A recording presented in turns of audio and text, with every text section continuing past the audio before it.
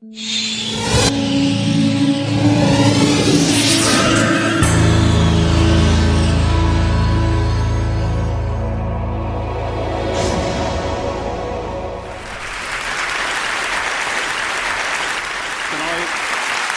I say how delighted I am to be away from the calm of Westminster and Whitehall? This is Kim, the 9-year-old Vietnam girl, her back ruined by napalm, and she awakened the conscience of a nation in America to begin to end the Vietnam War. This is Birham, who was the Ethiopian girl who launched Live Aid in the 1980s, 15 minutes away from death when she was rescued. And that picture of her being rescued is one that went round the world. This is Tiananmen Square. A man before a tank became a picture that became a symbol for the whole world of resistance. This next is the Sudanese girl, a few moments from death. A vulture hovering in the background, a picture that went round the world and shocked people into action on poverty. And this is Nida, the Iranian girl who was shot while at a demonstration with her father in Iran only a few weeks ago. And she is now the focus, rightly so, of the YouTube generation. And what do all these pictures and events have in common? What they have in common is what we see unlocks what we cannot see. What we see unlocks the invisible ties and bonds of sympathy that bring us together to become a human community. What these pictures demonstrate is that we do feel the pain of others, however distantly. What I think these pictures demonstrate is we do believe in something bigger than ourselves. What these pictures demonstrate is that there is a moral sense across all religions, across all faiths, across all continents, a moral sense that not only do we share the pain of others and believe in something bigger than ourselves, but we have a duty to act when we see things that are wrong that need righted, see injuries that need to be corrected, see problems that need to be rectified. There's a story about Olof Palme, the Swedish Prime Minister, going to see Ronald Reagan in America in the 1980s. And before he arrived, Ronald Reagan said, and he was the Swedish Social Democratic Prime Minister, "Isn't this man a communist?" And the reply was, "No, Mr. President, he's an anti-communist." And Ronald Reagan said, "I don't care what kind of communist he is." and Ronald Reagan asked Olof Palme, the Social Democratic Prime Minister of Sweden, "Well, what do you believe in? Do you want to abolish the rich?" And he said, "No, I want to abolish the poor. Our responsibility is to let everyone have the chance to realize the potential to the full." And I believe that there is a moral sense and a global ethic that commands attention from people of every religion and every faith and people of no faith. But I think what's new is that we now have the capacity to communicate instantaneously across frontiers, right across the world. We now have the capacity to find common ground with people whom we will never meet, but who we can meet through the internet and through all the modern means of communication. That we now have the capacity to organise and take collective action together to deal with a problem or an injustice that we want to deal with. And I believe that this makes this a unique age in human history, and it is the start of what I will call the creation of a truly global society. Go back 200 years, when the slave trade was under pressure from William Wilberforce and all the protesters. They protested across Britain, they won public opinion over a long period of time, but it took 24 years for the campaign to be successful. What could they have done with the pictures that they could have shown if they were able to use the modern means of communication to win people's hearts and minds? Or if you take Eglantine Jebb, the woman who created Save the Children 90 years ago, she was so appalled by what was happening in Austria as a result of the First World War and what was happening to children who were part of the defeated families of Austria, that in Britain she wanted to take action, but she had to go house to house, leaflet to leaflet, to get people to attend a rally in the Royal Albert Hall that eventually gave birth to Save the Children, an international organisation that's now fully recognised as one of the great institutions in our land and in the world. But what more could she have done if she had the modern means of communications available to her to create a sense that the injustice that people saw had to be acted upon immediately? Now look at what's happened in the last 10 years. In Philippines in 2001, President Estrada, 1 million people texted each other about the corruption of that regime, eventually brought him down, and it was of course called the coup de text. Then you had in Zimbabwe, the first election under Robert Mugabe a year ago. Because people were able to take mobile phone photographs of what was happening at the polling stations, it was impossible for that premier to fix that election in the way that he wanted to do.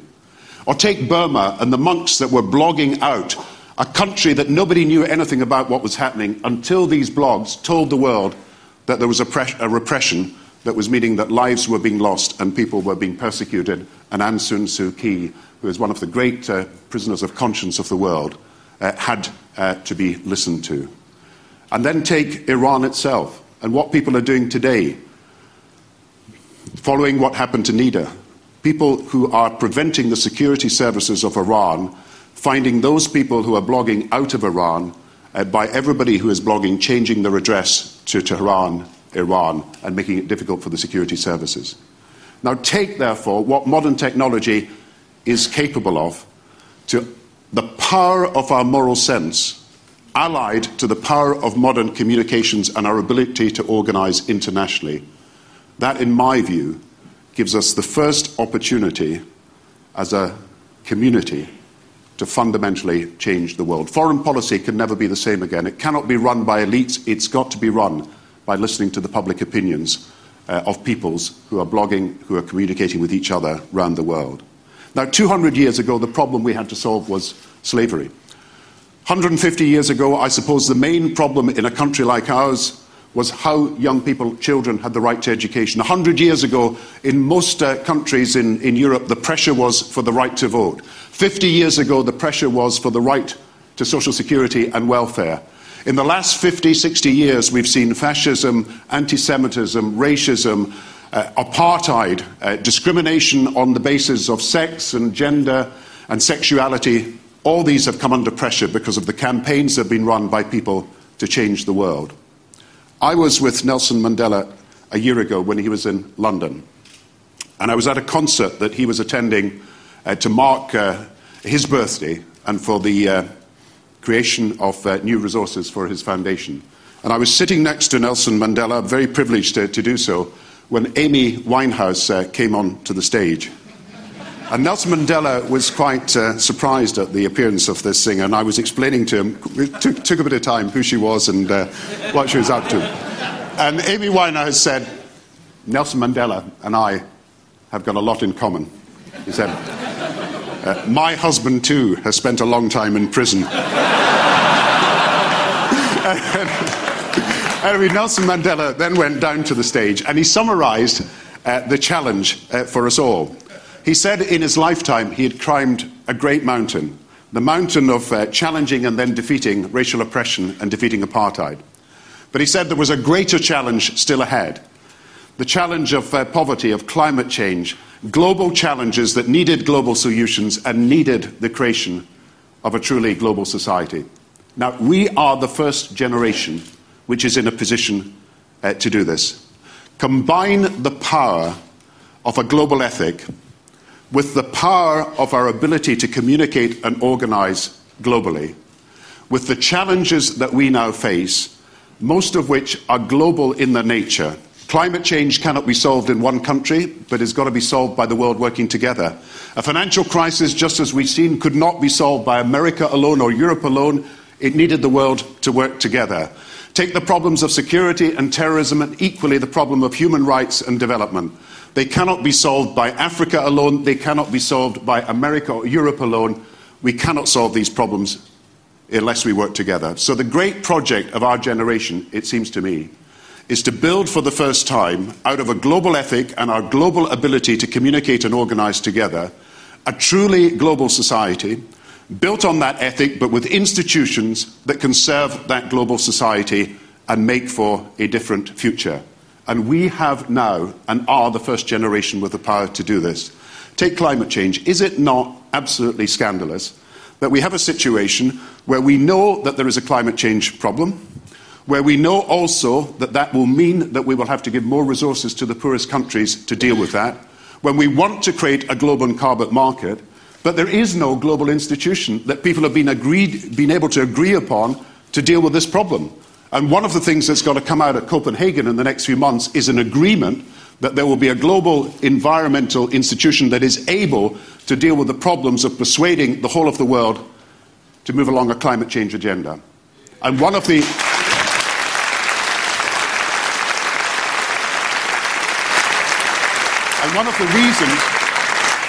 reasons why an institution is not in itself enough is that we have got to persuade people around the world to change their behavior as well. So you need that global ethic of fairness and responsibility across the generations. Take the financial crisis.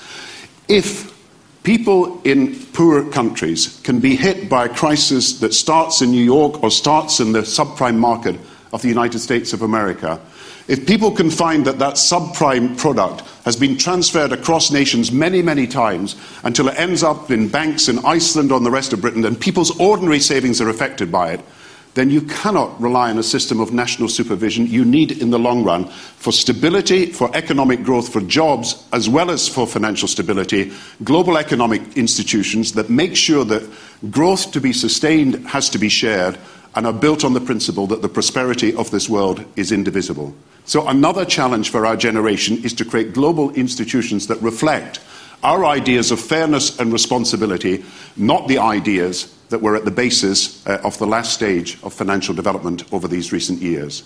And then take development, and take the partnership we need between our countries and the rest of the world, the poorest part of the world. We do not have the basis of a proper partnership for the future. And yet, out of people's desire for a global ethic and a global society, that can be done. I've just been talking to the president of Sierra Leone. This is a country, 6.5 million people, but it has only 80 doctors. It has 200 nurses. It has 120 midwives. You cannot begin to build a healthcare system for 6 million people with such limited resources. Or take the girl I met when I was in Tanzania, a girl called Miriam. She was 11 years old. Her parents had both died from AIDS, her mother and then her father. She was an AIDS orphan being handed across different extended families to be cared for. She herself was suffering from HIV. She was suffering from tuberculosis. I met her in a field. She was ragged. She had no shoes. When you looked in her eyes, any girl at the age of 11 is looking forward to the future. But there was an unreachable sadness in that girl's eyes. And if I could have translated that to the rest of the world for that moment, I believe that all the work that is done for the Global HIV/AIDS Fund would be rewarded by people being prepared to make donations. But we must then build a proper relationship between the richest and the poorest countries based on our desire that they are able to fend for themselves with the investment that is necessary in their agriculture so that Africa is not a net importer of food, but Africa is a net exporter of food. And take the problems of human rights and the problems of security in so many countries around the world. Burma is in chains. Zimbabwe is a human tragedy. Sudan, thousands of people have died unnecessarily for wars that we could prevent. In the Rwanda Children's Museum, there is a photograph of a 10-year-old boy. And the Children's Museum is commemorating the lives that were lost in the Rwandan genocide, when 1 million people died. And there is a photograph of a boy called David. And beside that photograph, there is the information about his life.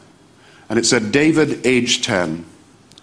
David, ambition to be a doctor. Favorite sport, football. What he enjoyed most, making people laugh. How he died, tortured to death.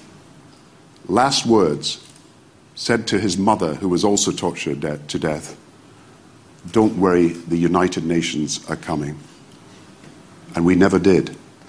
And that young boy believed our promises that we would help people in difficulty in Rwanda, and we never did. So we have got to create in this world also institutions for peacekeeping and humanitarian aid, but also for reconstruction and security for some of the conflict-ridden states of the world. So my argument today is basically this. We have the means by which we can create a truly global society. The institutions of this global society can be created by our endeavours.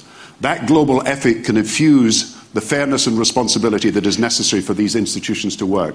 But we should not lose the chance in this generation, in this decade in particular, with President Obama in America, with other people working with us around the world, to create global institutions for the environment and for finance and for security and for development that make sense of our responsibility to other peoples, our desire to bind the world together, and the need to tackle problems that everybody knows exist. It's said in ancient Rome that when Cicero spoke to his audiences, people used to turn to each other and say about Cicero, great speech. But it's said that in ancient Greece, when Demosthenes spoke to his audiences, people turned to each other and didn't say great speech. They said, let's march. We should be marching towards a global society. Thank you.